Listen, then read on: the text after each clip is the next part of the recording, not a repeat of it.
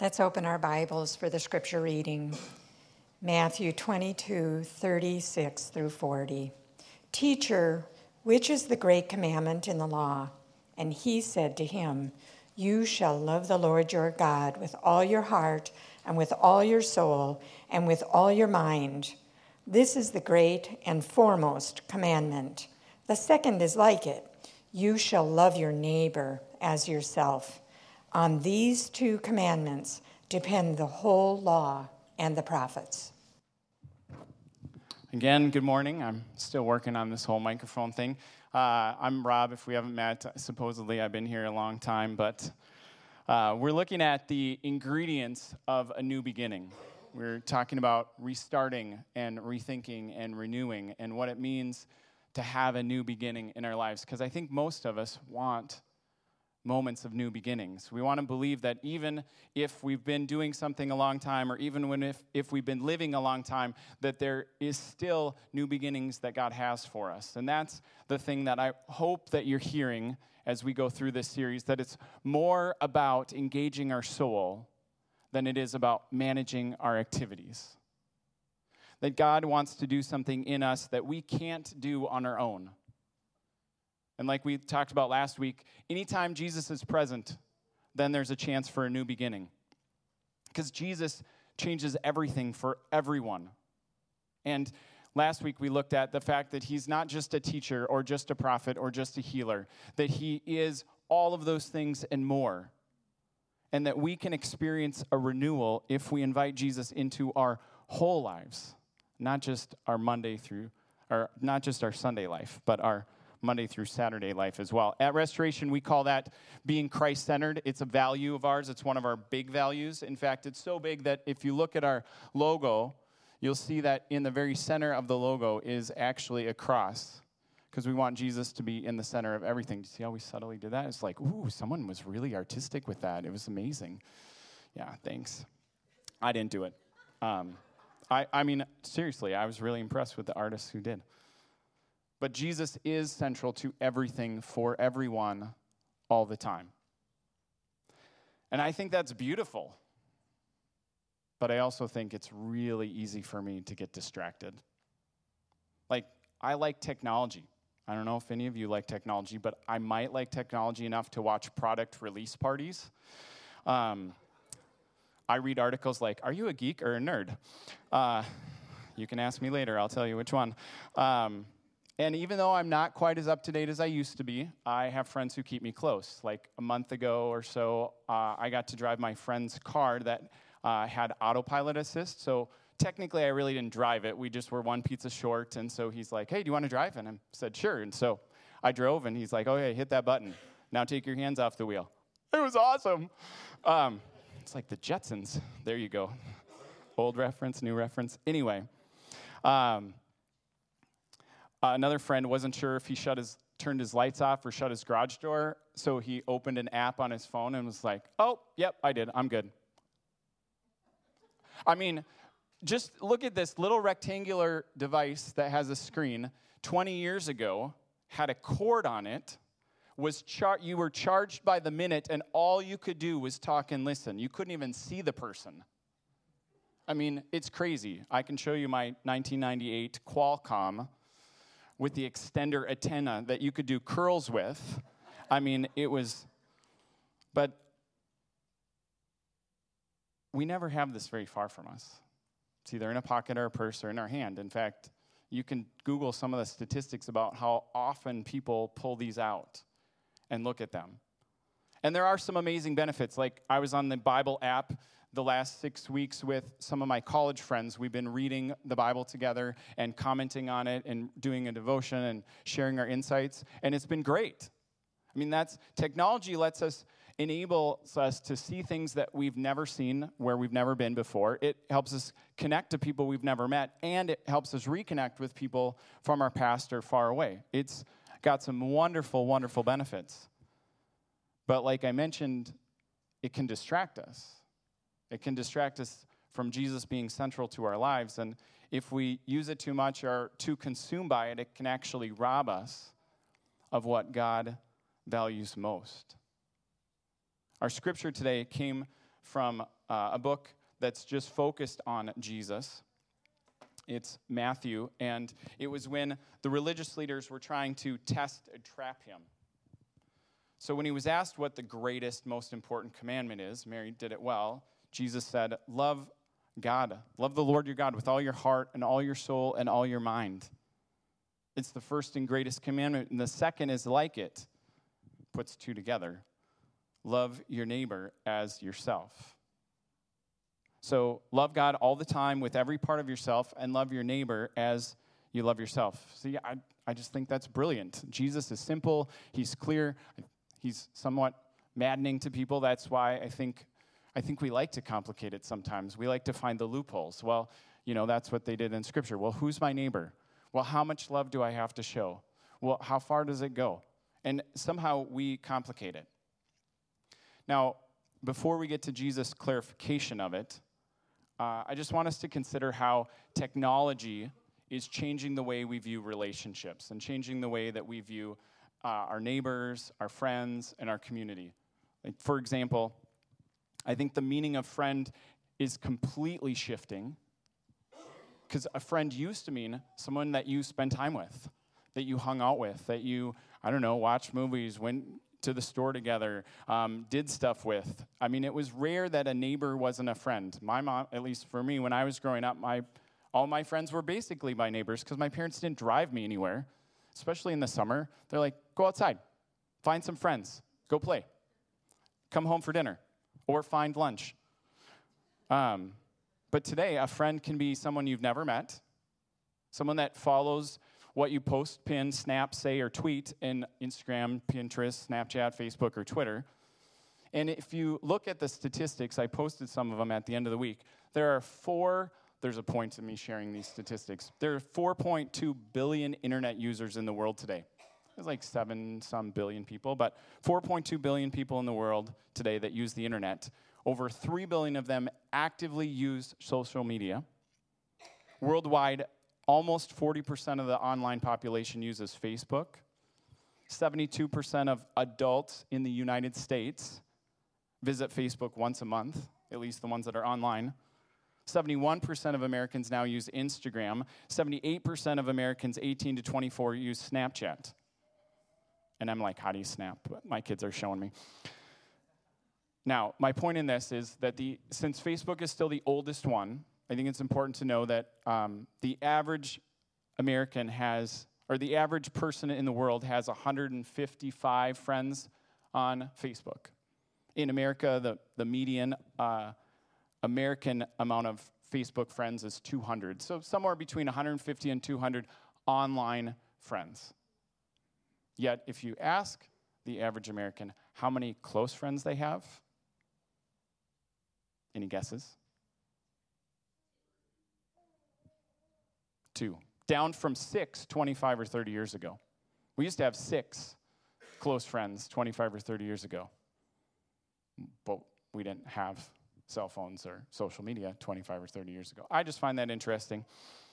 Now, here's the sad part, though. 1/4 of Americans say they have 0 close friends. None. So I think the meaning of friend is shifting. Also, though, I think technology makes it harder than ever to be authentic. I mean, on average, people have more than 5 different social media accounts.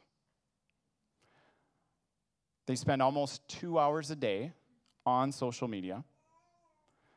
About 15 minutes the average user spends on Instagram, about 25 on Snapchat, about 35 on Facebook. And what do they post? This thing called selfies, most of the time. My daughter was driving, I was driving my kids to church today, and one of them is like, oh, I got to get a selfie in today. Oh, and all my streaks were ruined. I'm like, wait, you're streaking? No, Dad, no one calls it streaking. It's streaks. Yeah, if you don't go in and check into the app and reply to your friends within 24 hours, then you lose all of this great status. Who knew? I mean, and not just posting pictures, like now you have to put filters on. Does everyone know what a filter is? It's all right if you don't. It's this little overlay that you add to your pictures to make them somehow better or brighter or sharper or black and white or, dim or gingham, I guess. Gingham's one of the filters that you can put on. And then, you can even take out the red eye. You can remove pimples or wrinkles or arm flab or give yourself muscles. I mean, when I was a kid and you took your picture, like, you were stuck with that picture. In 7th grade, I had a hair don't, not a hair do. I mean, it was just the lady grabbed the plastic comb and she's like, oh, it looks like your hair's a little messed up. Straight down, across the front, tilts my head, smile. And that's what I had to live with. That's what we had. Now, if you don't have the perfect filter with the perfect caption for the maximum number of hearts or likes, it's like, life's over. But the point I'm sharing it is, we say, this is the filtered me I want you to see. And so it's harder than ever to be authentic. Because the more filtered we become, again, the more difficult it is. And then when we look at someone else's highlight reel and we compare it to our actual life, we get disappointed, which makes us just want to filter it more. I mean, most people say, I show the good parts of myself online, not the real parts. So people might not even know the real you. And the last thing I think that is important to note, just as we look at what it means to love God and love others in a selfie-centered world, is that we have more control in relationships than ever before. Like, if my friend Steve texts me, I can, 1, choose to read and respond, 2, choose to read and not respond till later, or 3, totally ignore it. And that's normal. If my friend posts something on Instagram, I have the power to determine if it's worthy of a heart. And if I'm kind of ticked off at them because, they did something to me, I can just scroll past that new outfit picture or that vacation picture or that dinner picture or that beautiful plate of food or that first day of school. And nope, you don't get a haha, a like, a love, a wow, or a sad, or my favorite, angry.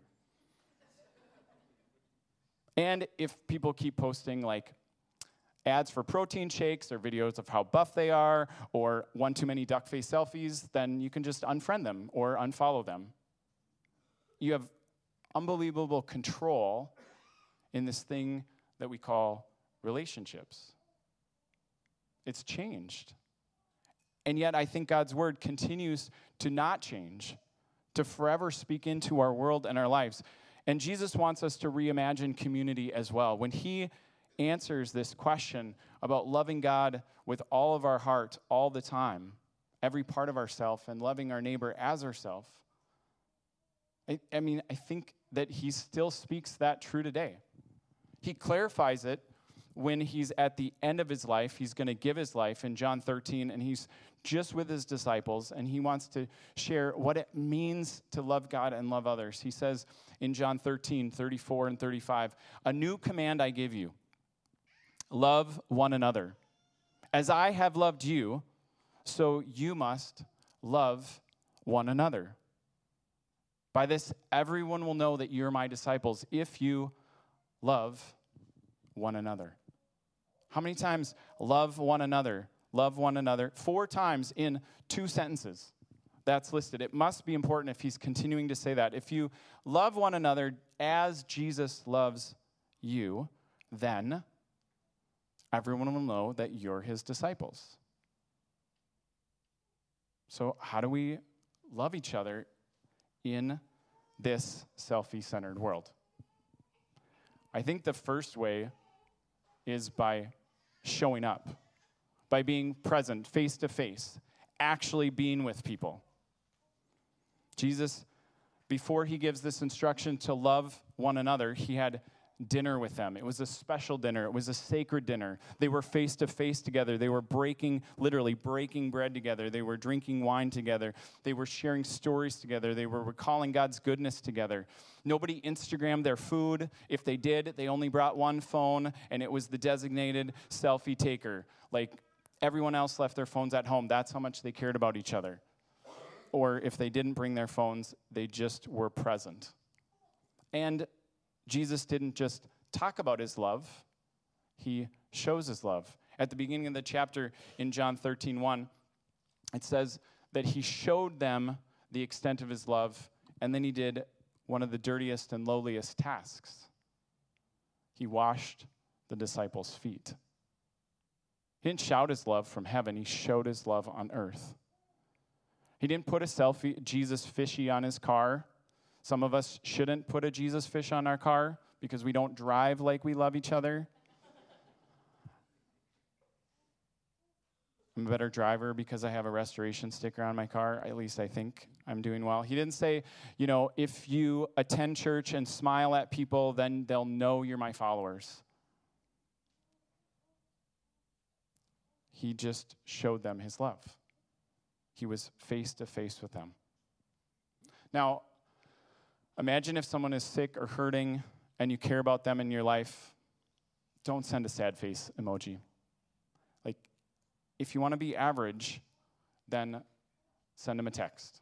Hey, I'm praying for you. Now, don't lie. If you're not praying for them, then don't say I'm praying for them. But don't just say I'm thinking of you, because what does that even mean? But if you want to be average, send a text. If you want to be good, give them a call.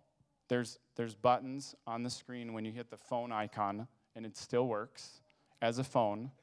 If you want a video, it's okay. You can do that. It's called FaceTime or whatever, Hangouts. If you want to be good, you can call the person. If you want to be great, you just drive over to their house, and you sit with them. And if they're hurting, it's probably better not even to say anything. You don't need to say anything. Just the fact that you're there. Because when someone is hurting, the thing that they're feeling is that they're completely alone and no one understands. So you show up and you've already committed yourself to the reality that they're not alone. I think this happened for me in one of our first small groups at Restoration. We had a couple who we'd already known for a few years, and we didn't know them and were close to them because we had kids that were the same age and we were married about the same time.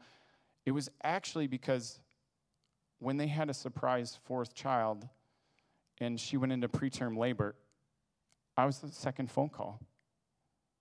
And he started explaining to me that baby started coming and they couldn't stop it. They rushed him to the hospital and the little guy doesn't make it. And so kind of without thinking, I said, "What hospital? I'm on my way." And I raced down, mostly by speed limits, to the hospital. And his parents were the first ones there, and they walked in just ahead of me. And I see my friend holding his 2.5-pound stillborn son.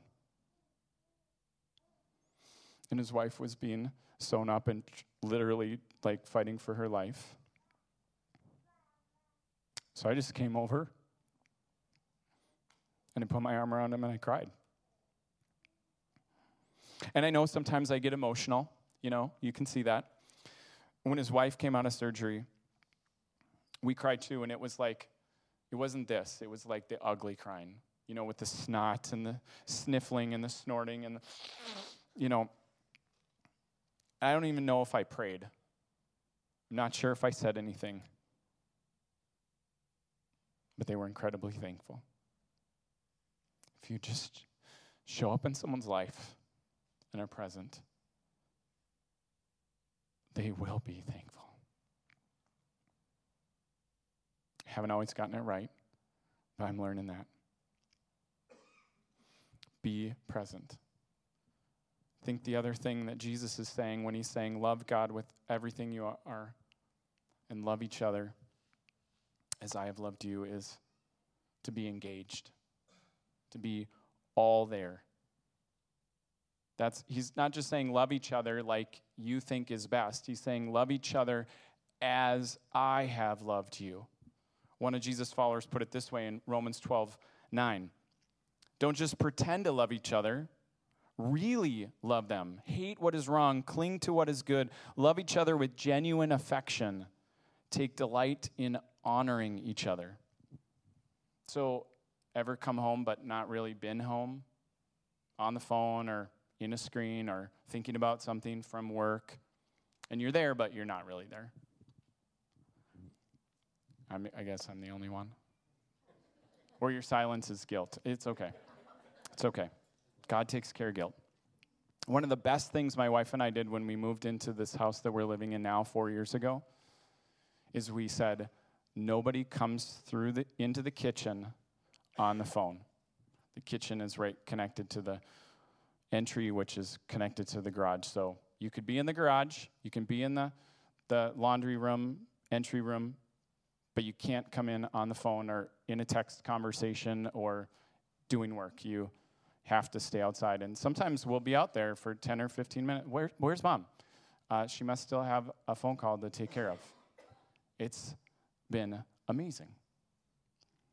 Much to my kids' frustration, we have a charging station in our kitchen. And so I've told you before, if you need to call me in the middle of the night, you better call, because I leave the ringer on, but I don't look at my text messages. The phone is downstairs, and I won't hear a beep for a text, but I'll hear the phone eventually if you just keep calling me. And if you need to, that's fine. But nobody brings their phone. Everyone has a cheap alarm clock, too. So if you're like, my phone is my alarm, you can have an alarm clock. That's not from the Word of God. That's just my opinion. If you've gone out to eat lately, watched anniversary dinners, or just families sitting at a restaurant enjoying each other's company, or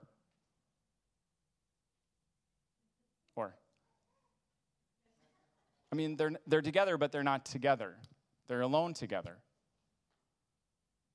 I watched a grandma take her little granddaughter out. She looked about 9, and she was wearing a fancy dress, and you could tell that, the granddaughter, you could tell that she thought this was special, and as they're sitting there, every couple of minutes, like, I would hear a beep, a buzz, and the grandma would, and she'd pull out her phone, and she'd smile, and she'd text them, and then she'd go back, she'd talk to the granddaughter again, and then the grandmother would get another beep, and she would stop, and the granddaughter's still talking, and she's just turns and doing this.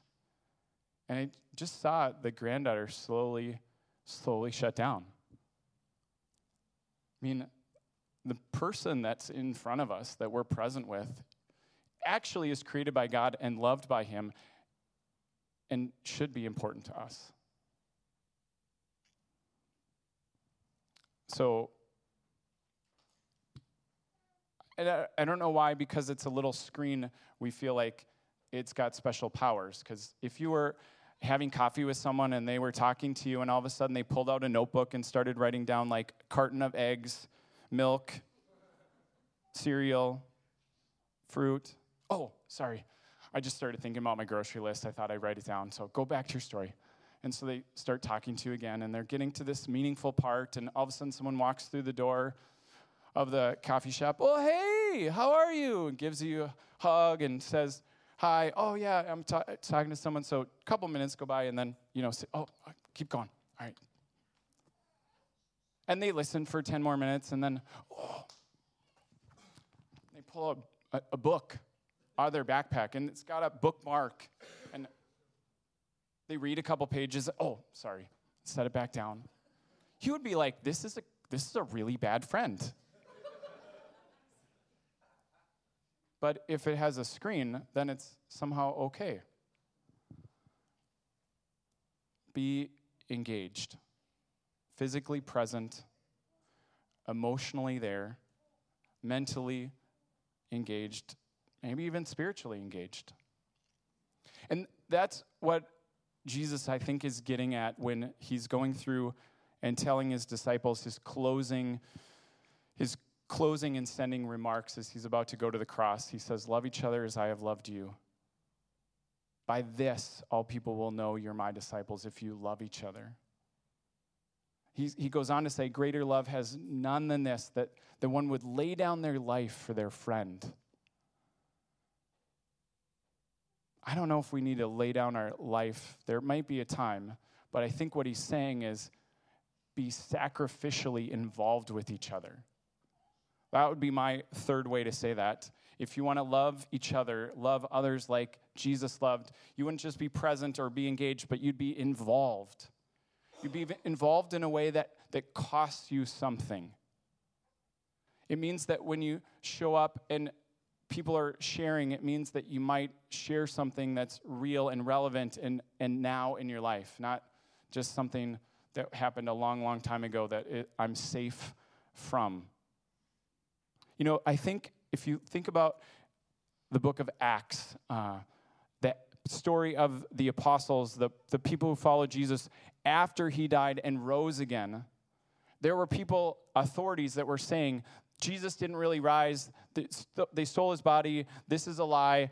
I mean, they were trying actively to say, don't talk about Jesus, don't keep spreading that rumor, and they sometimes were successful in quieting people down, and sometimes they weren't successful in quieting people down. But the one thing that they could not deny was the way that Jesus' followers loved each other.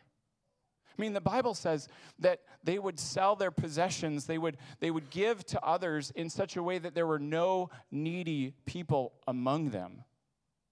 Imagine what that would have been like. It says they were devoted to the apostles' teachings about Jesus. They prayed together, they fellowshiped together, they met in their homes and at the religious centers. The authorities had no response to this. Like, well, I know we're trying to shut down Jesus, but we can't shut this down because it just keeps happening. Hebrews 10 says it this way: let us think of ways to motivate one another to acts of love and good works. And let us not neglect meeting together as some do, but let us encourage one another, especially now as the day is drawing near. I think if you're honest, some of you want more than you have now. You want more closer friends or a deeper sense of community, or this reality that there would be more than 2 or 3 that are for you. That you want to think of ways to motivate one another and be motivated by others, to encourage each other, to be with people who open up the Bible with you and laugh with you and maybe cry with you and pray with you. Not just pray for you, but pray with you, who serve with you, who encourage you. That's Christ-centered, authentic community. It's when we're connected spiritually and relationally, not just to Jesus, but to some other people. And it's messy. It's hard.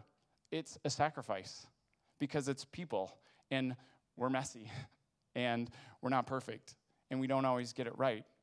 But yet, in the midst of it, Jesus is there.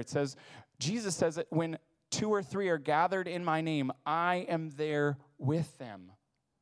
See, we can manage our online interactions all day, but when you get face-to-face and soul-to-soul and heart-to-heart, transformation happens. Eternal life happens. We are better together. It's not just a cliche. Our group of churches says that we're in it together. At Restoration, we say, be in a small group. This is where this happens. We actually call some of our small groups life groups because life happens. We share things about each other and about ourselves and about God's word, and we pray for each other in a way that transformation happens. I watched somebody share a story about her dear friend that she met in a small group. Hey, I miss your witty texts. I miss getting to talk to you on the phone. But you're not far from my heart because I know God is healing you. That's what happens in a small group. That's what happens when you say yes to being present and being engaged and being involved. God does something. And I pray that the Spirit of God is speaking to you right now about what it means for you to take a step towards Him and towards each other. Maybe it's that you do need to be in a small group. And we have different types of groups for different seasons. So you can take a look. I think there's an insert in our worship folder today. Maybe you need one of those types of groups. Maybe you need to put your phone down at a certain time at night. Maybe you need to have a community charger. Maybe you need to stop texting your spouse while you're in bed with them. If you're married, I've heard it happens. Not bring your phones to dinner. I pray you'd listen to where God is speaking to you, because we can't love others really, truly, if we haven't received the love of Jesus from God Himself. So as the band comes up, would you just consider what it means that the radical, audacious, unconditional, never-ending, sacrificial love of Jesus has come into our lives. Maybe you don't know Jesus right now, but you can't deny the ways that people who claim Him have loved you. Maybe not perfectly, but they have loved you. They have encouraged you. And God, I pray that you would show us what it means to take a step forward, to be present and to be engaged and to be involved, not just with you, God, but with people. Because you say to love you is to love others. But we have to receive that love from you in order for us to truly love ourselves and love those around us like you've loved. So I pray, God, that we would receive your love, Jesus.